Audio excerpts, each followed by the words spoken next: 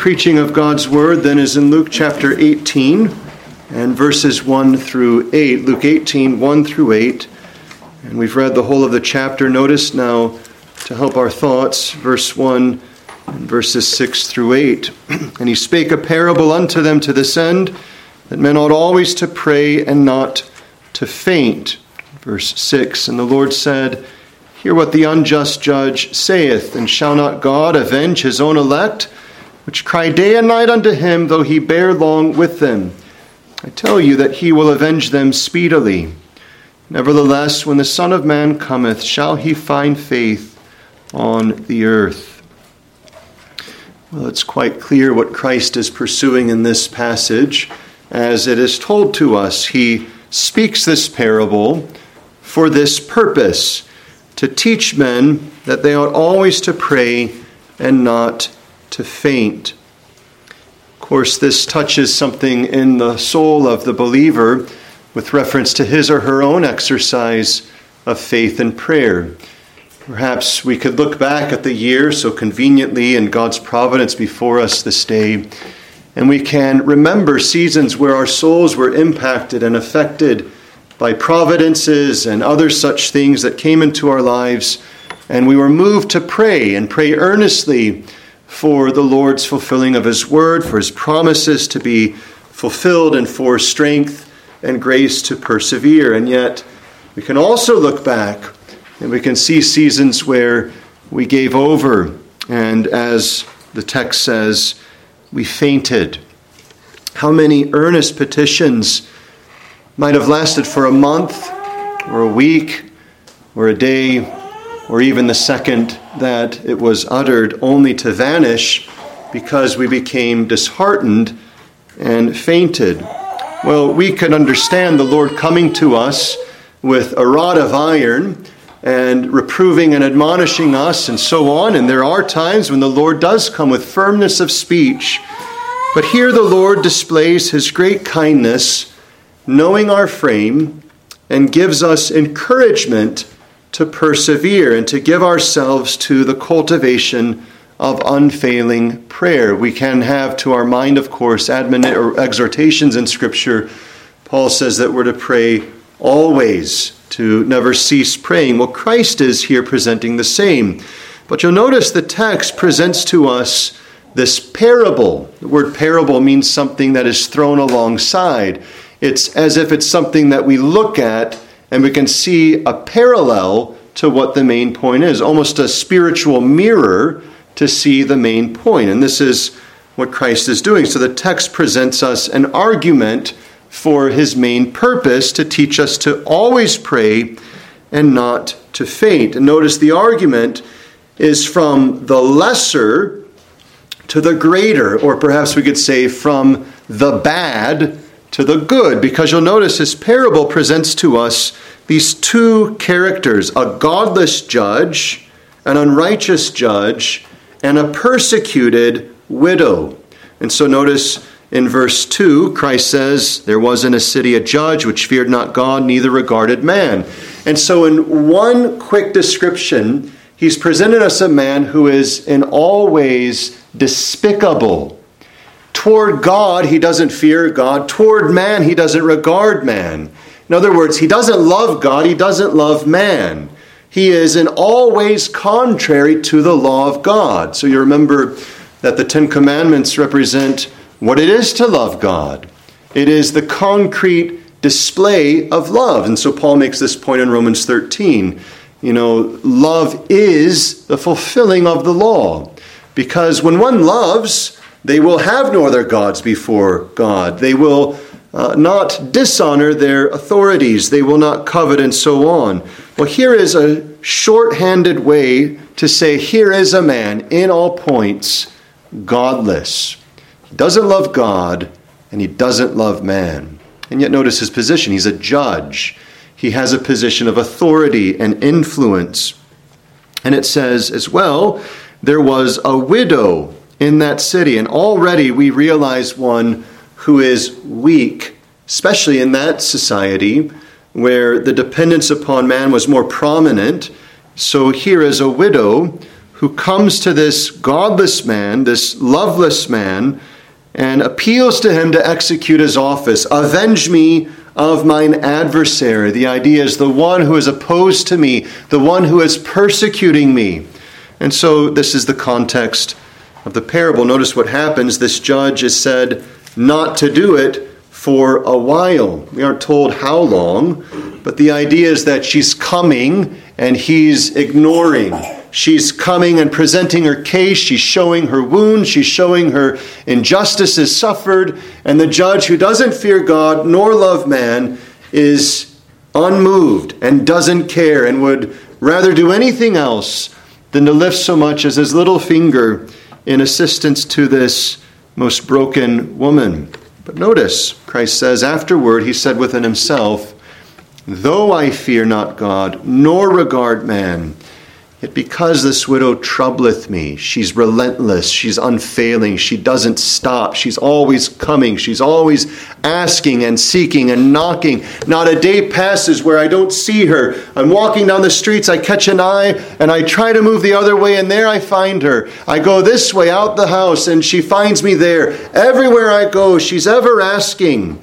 And so because I'm tired of this, because I simply want this done and away with, so I need see her no more, I will avenge her. I'll stand and execute justice on her behalf. Why? Lest by her continual coming she weary me. So these verses 2 through 5 present us a godless and evil man who in the end vindicates and judges and defends this woman. And fundamental to the reasoning is she is relentless and unfailing in her requesting of these things. Now, Christ isn't saying that's what God is like. Because notice, the argument goes from the evil and the lesser to the good and the greater. Christ says, hear what the unjust judge saith, and shall not God avenge his own elect, his own chosen ones, which cry day and night unto him, though he bear long with them? If this evil man, if this loveless man, if this wicked man will indeed answer this request, shall not God, who is good and faithful and loving, answer the requests of his people? And so Christ is presenting this argument, and yet he acknowledges how weak our frame is. Notice verse 8, nevertheless, when the Son of Man cometh, shall he find faith on the earth? The idea being, in spite of the constant testimony of God's faithfulness, yet man's trust in him is so weak. Brethren, never will your faith outrun the faithfulness of God. Never will your petitions outdo the promises of God. Never will there be one who will say at the last day, I believed God to be better than he was. On the last day, it will be shown for each of us that we have believed beneath the privileges afforded to us, that we have trusted under the great measure of riches and promises afforded to us. In light of that, Christ is exhorting us that we ought always to pray, even in the midst of sorrows. Think of the widow. She had this persecutor after her, and she defenseless. She without recourse, it seems, to other hopes. And this man who was the unjust judge doing nothing for her. And yet she didn't say, well, this is my lot, I guess I'll just endure it. She continues to request. She continues to appeal. And notice Christ's connection. God's own people, he says, cry day and night unto him, though he bear long with them, though he doesn't seem to move quickly. And so Christ is acknowledging that there are seasons where our prayers seem to go unanswered, where our earnest desires seem to be ignored. But he's calling us to a higher plane of understanding and discernment to remember that God is faithful who has promised, and he will indeed avenge them speedily. So you'll notice this tension in the text. He says he's bearing long with them, and yet he'll execute judgment speedily. The idea is not some, contradiction, but the enduring of length of time in this world will in the end be dealt with quickly. And so the grand change and the grand provision that is to come in the highest when Christ returns will overtake God's people instantaneously. And this is an argument from the greater to the lesser. If it's true that God will on the last day execute all that he's promised, how much more should we in the daily affairs of our life be much in prayer and reliance upon him? And so constant in prayers before the throne of grace. We'll consider then three things to help us as we weigh this truth. First, the exercise of constant prayer. Secondly, from the exercise, the obstacles to constant prayer. And finally, the support for constant prayer. The exercise, the obstacles, and the support. Imagine that each of us, one way or another, however much we did or didn't, had some thought of what does the year to come have for us.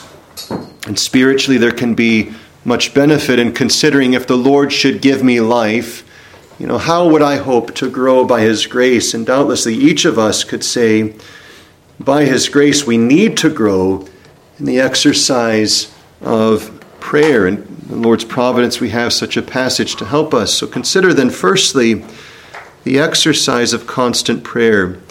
Before we can address constant prayer, we have to address prayer itself. What is prayer? Well, fundamentally, it is calling upon God and lifting up our desires to him. And so when we pray, we're giving expression to something that is desired. There's an acknowledgement of our weakness, otherwise we wouldn't ask. It is an acknowledgement of his ability to provide, otherwise we wouldn't ask. But it is fundamentally a drawing near to God and saying, Lord, I desire these things. Notice, for instance, in Psalm 62, this beautiful picture of prayer, Psalm 62. Much in the Psalms, of course, is taken up with prayer. But you'll notice in verse 8 of Psalm 62, trust in him at all times, ye people. Pour out your heart before him.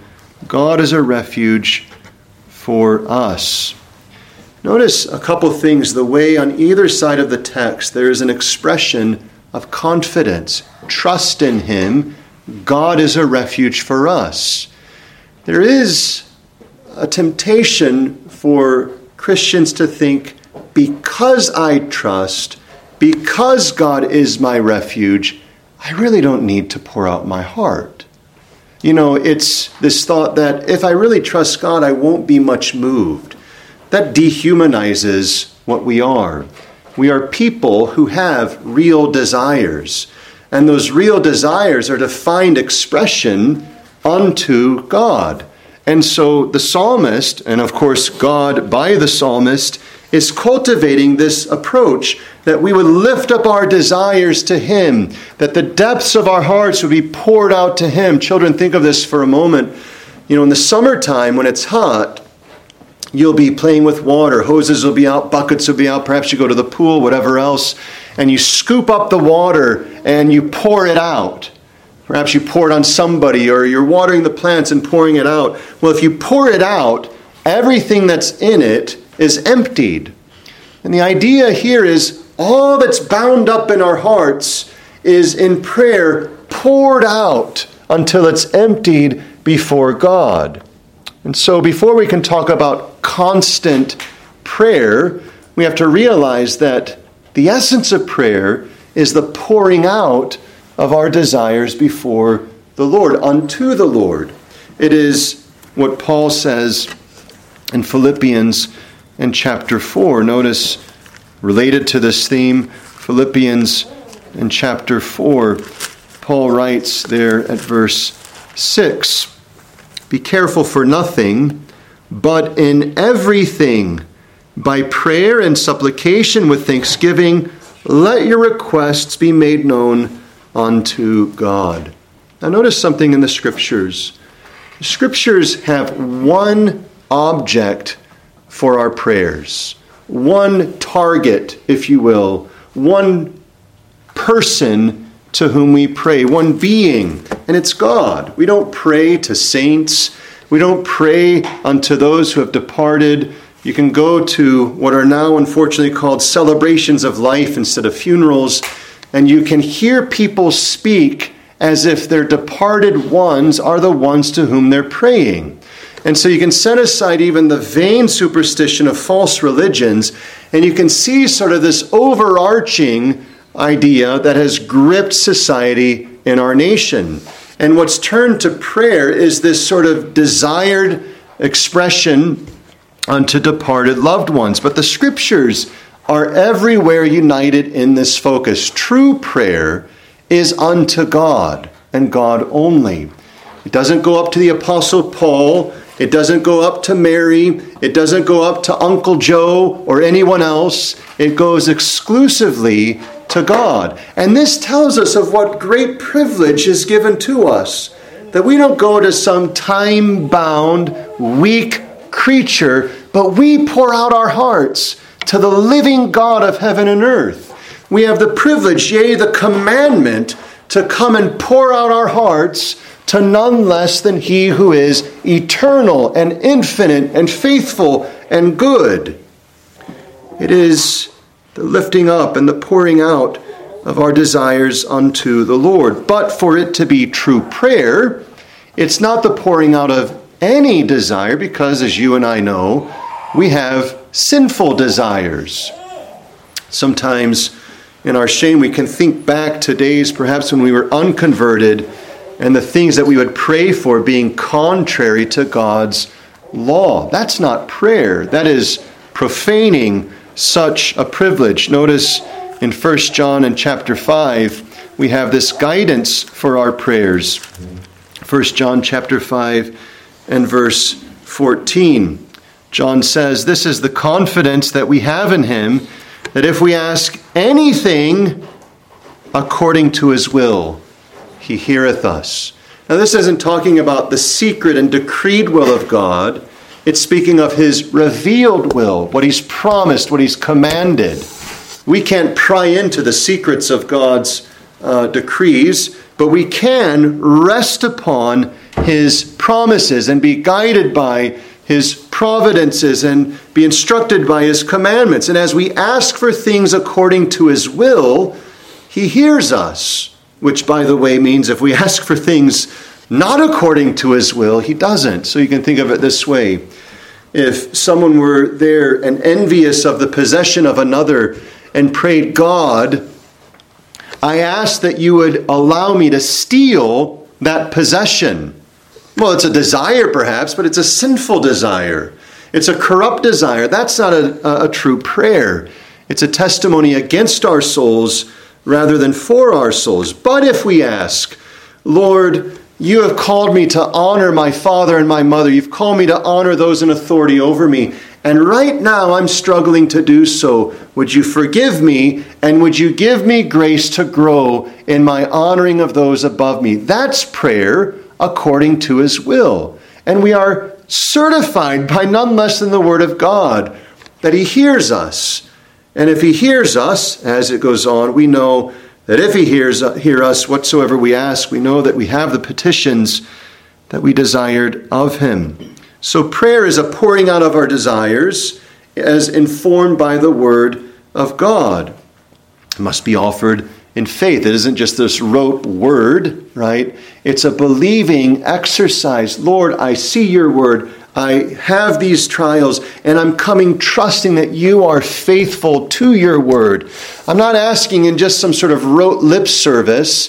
I'm not just reciting things like any parrot or monkey can learn to do. I'm actually earnest in my soul, trusting your word and saying, "As you've promised, so I believe." We'll get to how that can provide for obstacles, but this is of the essence of prayer. We offer things to God, trusting Him. Remember Psalm 62, trust God. God is a refuge for us. And in between that, pour out your hearts to Him. And so we don't just sort of throw up, as people in this world say today, on a wish. We aren't wishing and saying, well, I sort of desire this in some way that perhaps maybe, and we qualify. We come in the confidence that he who is promised is faithful. And so we ask believing. And as Christ has said elsewhere, we believe and so he will provide. And as Scripture clearly testifies, the exercise of true prayer is an exercise of prayer by the person and mediation of the Lord Jesus Christ. We are to ask things in his name. We have a beautiful picture of this in the book of Hebrews chapter 4, where we're reminded that we have a great high priest, verse 14. And so what are we to do? We're to draw nigh. We're to come boldly unto the throne of grace, verse 16, that we may obtain mercy and find grace to help in time of need. Our prayers are offered to God, the triune God, by the mediation of the Lord Jesus Christ, our high priest. So children, if you are asked, do you have a priest? As we've asked in our classes before, in one sense, you can say, well, what do you mean? Because no, I don't have an earthly priest, because priests have been done away with by the coming of the new covenant. But we do have a heavenly and true high priest. I have a priest. We have a priest. The only true priest of the church of the Lord Jesus Christ is Christ himself. And as the worshipers of God under the old covenant drew near to God and presented their offerings to the priest, who then presented them to God, so we come to him who is God incarnate, who is appointed as our high priest after the order of Melchizedek, and we offer to God praise by him. And the beautiful picture, both in Hebrews and Revelation, is that Christ gathers up our prayers and presents them as beautiful incense in the presence of God, and God then, through Christ, provides us these answers. Well, there's much more that can be said about prayer, but these are the things. So children, perhaps you're learning to pray and your parents have taught you, we conclude prayers, or we insert occasionally this expression, in Christ's name or in Jesus' name. That's not some superstitious tack on. It's not like the end of a letter, sincerely. It is an expression acknowledging that we draw near to God for the things we seek in and by the person and work of Christ. It's by him that I draw near. And that expression is expressing our acknowledging of the same. Now, if this is what prayer is, notice that Christ is saying that he wants us to pray and faint not, that we ought always to pray. And in context, he specifies this suffering of his people. And notice, avenging God's cause. So the people are pictured as drawing near to God and saying, Lord, look how we suffer. We aren't told to what degree, but perhaps we can entertain the lesser and the greater. We can consider outright persecution of sword and gun and other such things. We can consider the lesser forms of that, the ridicule and the difficulties we encounter because it is that we stand for Christ.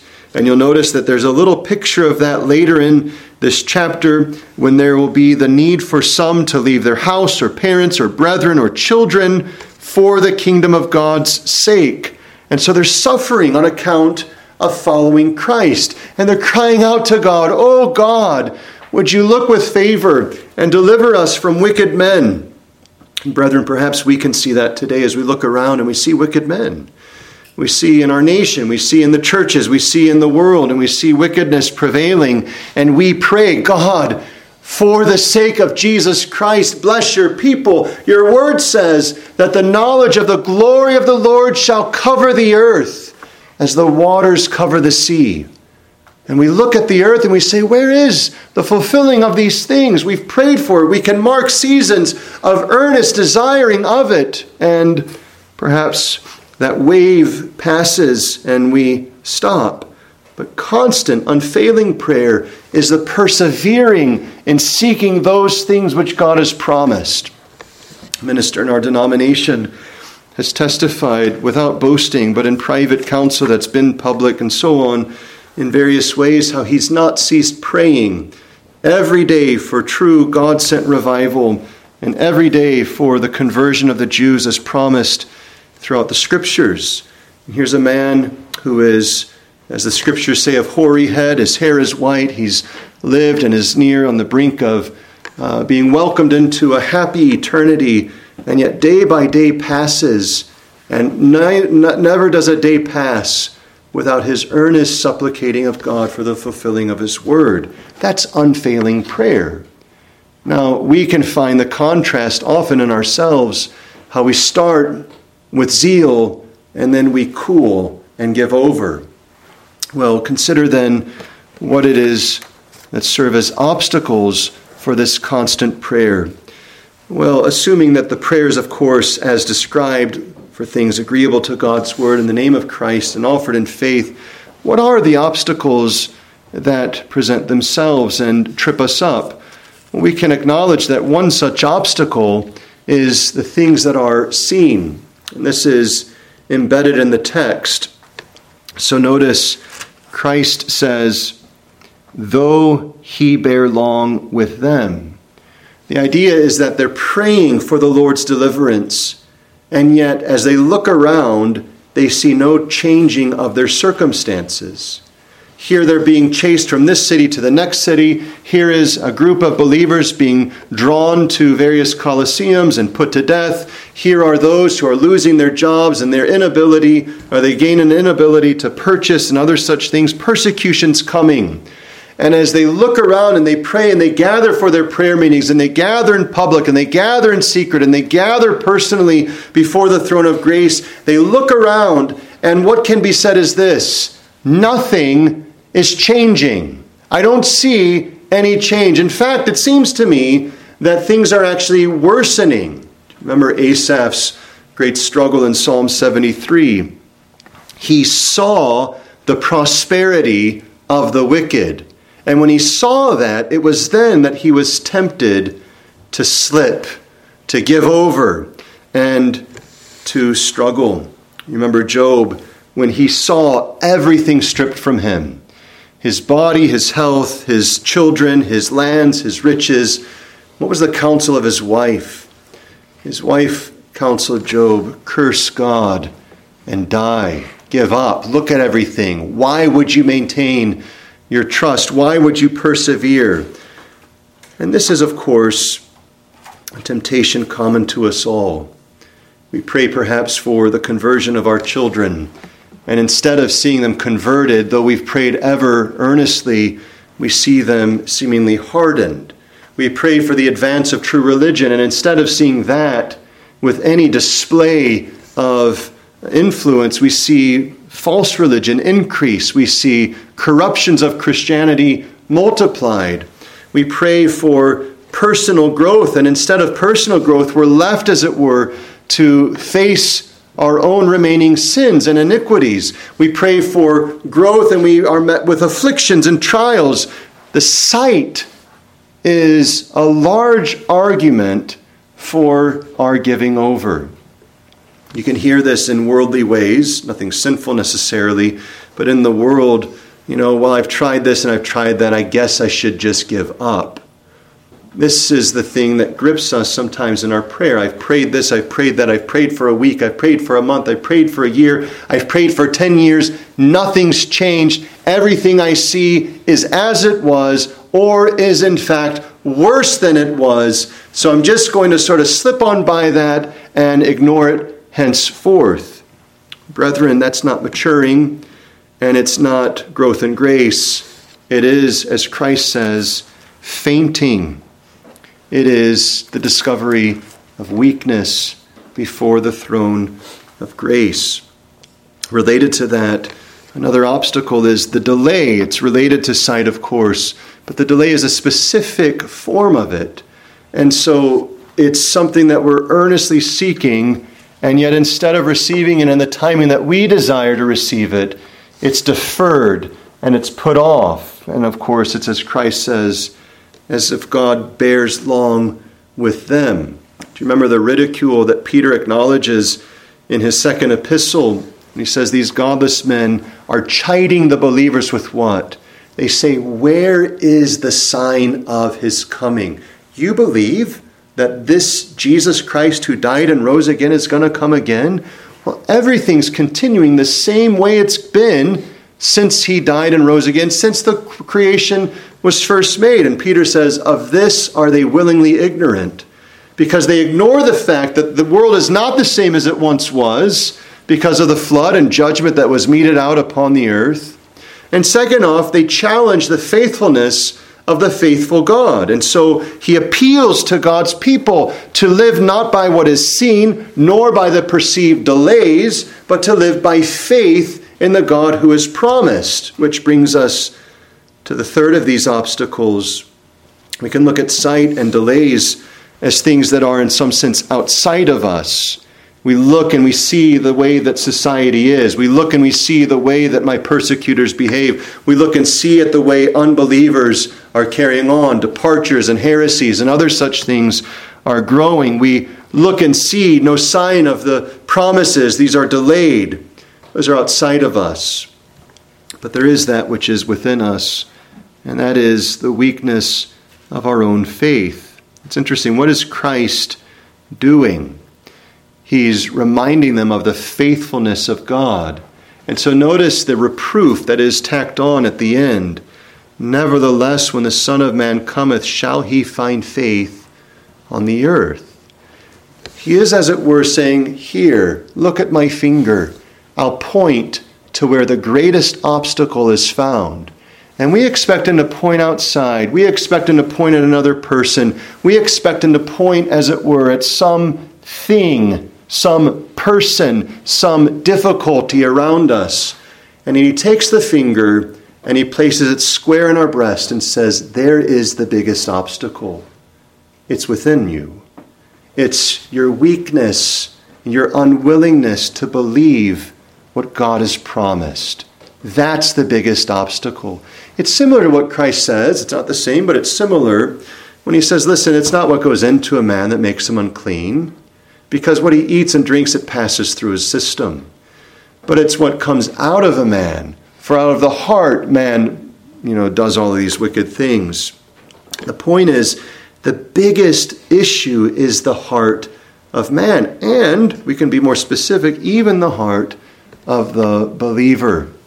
And so remember Thomas, he who was privileged with seeing the miracles of Christ, and yet he doubts. He says, listen, I saw the scars, I saw the nails, I saw the spear, I saw and I heard Christ say, it's finished. I saw all those things. I will not believe, except I place my finger in his holes and my hand in his side.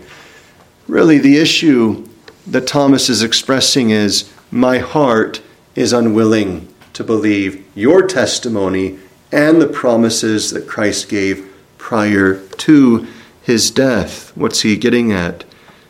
He was expressing his own personal struggle within.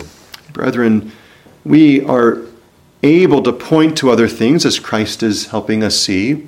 We're able to say, well, this is sort of the provoking cause, but we can't say the provoking cause is the cause of our failing to continue in prayer. The cause is our faith which is weakened. If we believe that God is faithful to his word, we will continue to petition and petition and petition for his fulfilling of it. This then brings us thirdly to the support for constant prayer. Christ provides this to us by way of contrast. Notice the wicked man, the unjust judge, the godless and loveless one. He says, I'll avenge her, lest by her continual coming she weary me. So he's not moved by compassion. He's not moved by justice. He's not moved by his office. He's not moved by her weakness and sorrows and so on. But notice the contrast. If this is what the unjust judge saith, shall not God avenge his own elect? Now remember what Christ will say when this man comes to him later, good master. And he says, why callest thou me good? None is good save one, that is God. Now he's not denying his divinity, but he's directing this man to consider well what he said. But for our purpose, notice that. None is good but God. Do you remember how Christ says, listen, you are evil. And as fathers who are evil, you know how to give your children good gifts. If your son comes to you and says, can I have bread or a fish? You don't give them a stone or a serpent. You give them food to eat. If a sick child says, can I have just a sip of water? A mother who is still influenced by sin doesn't say whatever. She goes and gets a cup of water and gives to her son or daughter that's desiring this cup. And if that's true, as Christ says, of those who are tainted by sin, what should we think of God who is untainted, has no shadow, no whisper, no hint, nothing of evil, nothing of selfishness, nothing of evil and wickedness within? He who is only and summarily and comprehensively and perfectly good. If this is who God is, and the unjust judge rises up to give help to this widow, how much more should we think of God, who is good, caring for his own? What does a good one do? Remember when God testifies of himself, proclaiming his name, the Lord God, gracious and merciful, long-suffering, and so on. He's praised as the God of compassion. He's praised as the one who loves us and is concerned with us. We're reminded, as we saw in Hebrews chapter 4, that Christ is of such character toward us. He, being incarnate and suffering himself, is not untouched by the feeling of our infirmities, but was on all points tempted like as we are, yet without sin. What's the point? God is saying Christ knows you. He understands you. He knows the pains and the realities and sorrows and difficulties that you face. How does he know that? Because he faced them. He was touched by the feeling of our infirmities. He was attacked without cause. He was misrepresented. He was called a legalist. He was called a winebibber. He was called all of these different things wrongly. His mother and brethren misunderstood him and ridiculed him as one who had lost his mind. The teachers of God's word, the Pharisees, looked at him and denounced him as one who was working by the work of Satan. He was attacked by Satan himself. All of these things forsaken by the closest of his friends, his own chosen and beloved disciples. All of these things he knew. He knew what it was to forsake house and home, mother and brother and sister and everyone else. He knew what it was to go without a home. He knew all of these things. And so there's no one who can stand up before the Lord Jesus Christ and say, you don't know the pain that I'm facing. You don't understand the temptations I am enduring. You don't understand the difficulties that surround and engulf me. None can compare to Christ's sufferings. And here's the good news. Christ, out of compassion, is moved toward us in our sufferings. So you'll see the principle, shall not God avenge his own elect? And yet embedded in that is this galaxy, this universe of great comfort. This God who is good is a God who is good toward his people. And so the support is to remember, yes, it's a delay. Yes, it's a struggle. Yes, it's a difficulty. Here's the plane of what I'm experiencing. But above and even in and through all of these things is the certainty and the promise that God who rules over all things is a God who is compassionate toward me. And instantly Satan arises and says, yes, but if God were good, would you suffer this way? If God were faithful, would you endure these things? Brethren, this is nothing new. It's the very thing that Christ endured. Do you remember when Christ fasted for 40 days? He goes into the wilderness. And what is it that Satan says? If you're the Son of God, turn these rocks into bread. Embedded in that is this. If you're the Son of God, a father loves his son, surely he'll give him nourishment. What's the point? Satan's coming to Christ, and he's saying, well, let's just consider, well, is your Father good? If he were good, would he so allow you to endure these things as you're enduring them?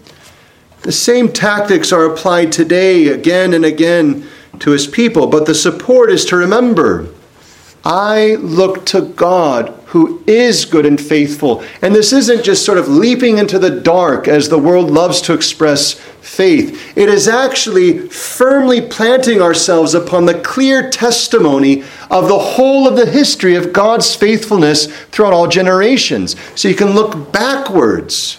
And whereas we can say, looking forward, there's a lot of uncertainty as to what the circumstances are going to turn out to be. It's not true looking backwards. It's as if the sun of God's providence has broken upon all history so that we can see Joseph. And as we're seeing him, we see him, despised by his brothers, sold into slavery, wrongly accused by Potiphar's wife, imprisoned, forgotten by those in prison, and so on. All these things, wave after wave, coming to him. But we look back and the sun shines brightly, and we see him on the last of his days, and there he is, with his brothers and father, as he was foretold by vision, that they should bow before him. And he sees that. We see that. We see Job and all of the darkness that engulfed his life and the sorrows and the pain and the difficulty that chronicled his existence for a long season. And yet we also see him restored and healthy and strong. We see the suffering of Christ and the darkness of the earth and his crying out, my God, why hast thou forsaken me? And we see his lifeless body taken from the cross and placed into the tomb. But we also see the first day of the week where Christ arose. And we also see Christ ascending into heaven. And we have all of these innumerable instances of God's faithfulness to circumstances, let's be frank, which far outdo our circumstances today. We have troubles and trials. We don't mean to demean that. But what in God's great wisdom he has supplied for us are circumstances that are far worse than ours today, and God's faithfulness displayed to those. For what reason? So that we would be assured that though I can't see much beyond this next step, and there are all sorts of snarling creatures and difficulties and pains that I know are there before me, yet I am assured of this, that God, who has been faithful and has promised, will be faithful going forward. The support is God. That's the support for constant prayer. It's what God is. It's what God has done. It's what God has promised. It's that he does remember. It's the certainty, as Christ says in verse 8, I tell you that he will avenge them speedily. Sometimes people get lost in, well, why so many words? Why doesn't Christ just say, listen, he's going to avenge you speedily? By saying, I tell you, think of who's telling. It's Christ who is the way, the truth, and the life. I'm not telling you something that I've heard secondhand. I am telling you. God will do it. And yet, when the Son of Man comes, shall he find faith on the earth? Well, brethren, if God is to find faith on the earth, it will be a faith that he gives, as faith is a gift of God, and it is a faith which he will sustain as we look to him who is faithful. As we close, we can close by raising this.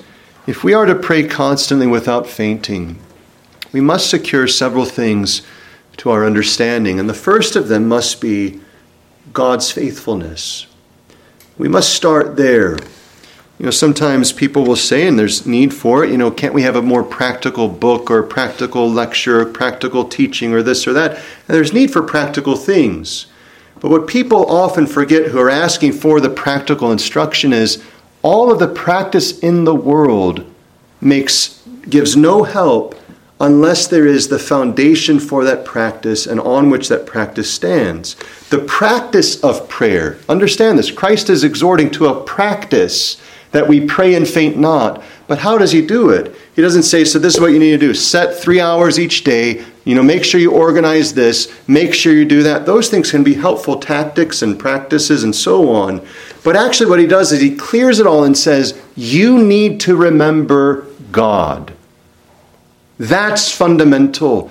If you are to be constant in prayer, you must secure unto your mind and your soul and be saturated and nourished by the truth of what God is, and particularly what God is to you. God has chosen you. He's placed his love upon you. And so you can see a few things. God, election, sovereign love, his compassion, all of these things must be known if ever we are to be constant in prayer. And the simple fact is this. Many people say, I'm struggling with prayer and all these things. If they would step back and look at it, where they're really struggling is their clarity of understanding who and what God is. And so they try to manage all of these tactical and, sort of strategic things. And all of them may be good or bad for that matter. But unless they come back to the fact of what God is and what God is to them, they'll never be able to put in practice all of those tactics and strategies and approaches. If we are to pray in the way that Christ presents, we must start with the God to whom we pray and the God who is to us our God. Isn't it astounding that when God reproves his people throughout the Old Testament and the New, it's often in context of saying, I'm the Lord your God. And so before he gives the 10 Commandments, what does he say? I am the Lord your God, which have delivered you, and so forth. Here is the bedrock of all practice, knowing God. Not just being able to, rattle off definitions and so on, but our souls communing with him that then leads us unto all faithfulness. Surely this discovers a weakness in us that we should often stop and stumble and cease to pray because we don't receive in our timing or in our way what we think we should. But Christ is exhorting us to pray and to pray without failing. So how do we go about that? Well, as we've said, we start with God, but we consider well his promises, we consider well our needs, and we draw near to him through Christ and say, Lord, help me in my prayer, sustain me in my prayer, give me grace to maintain faith, to approach you day by day, to ask, to seek, to knock, to keep asking, to keep seeking, to keep knocking, because you who has promised, you are faithful.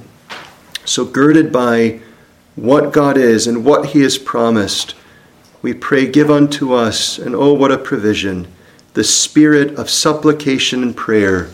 Because, brethren, your constant praying is not something that you produce yourselves. It is the gift of God by his Spirit. So we go to God and say, if ever I should fail not in prayer, I have need that your Spirit would be given unto me. And so I come. And I pray as the psalmist does, quicken me, enliven me, give unto me your Spirit, lead me in these ways. Think of the way the bride says, draw me, and we will run after thee. Brethren, with a year before us as the Lord gives us life, the day before us as the Lord gives us life, let us lean upon our beloved and seek from him the promised things, confident that he who has promised is faithful. Would you stand with me for prayer?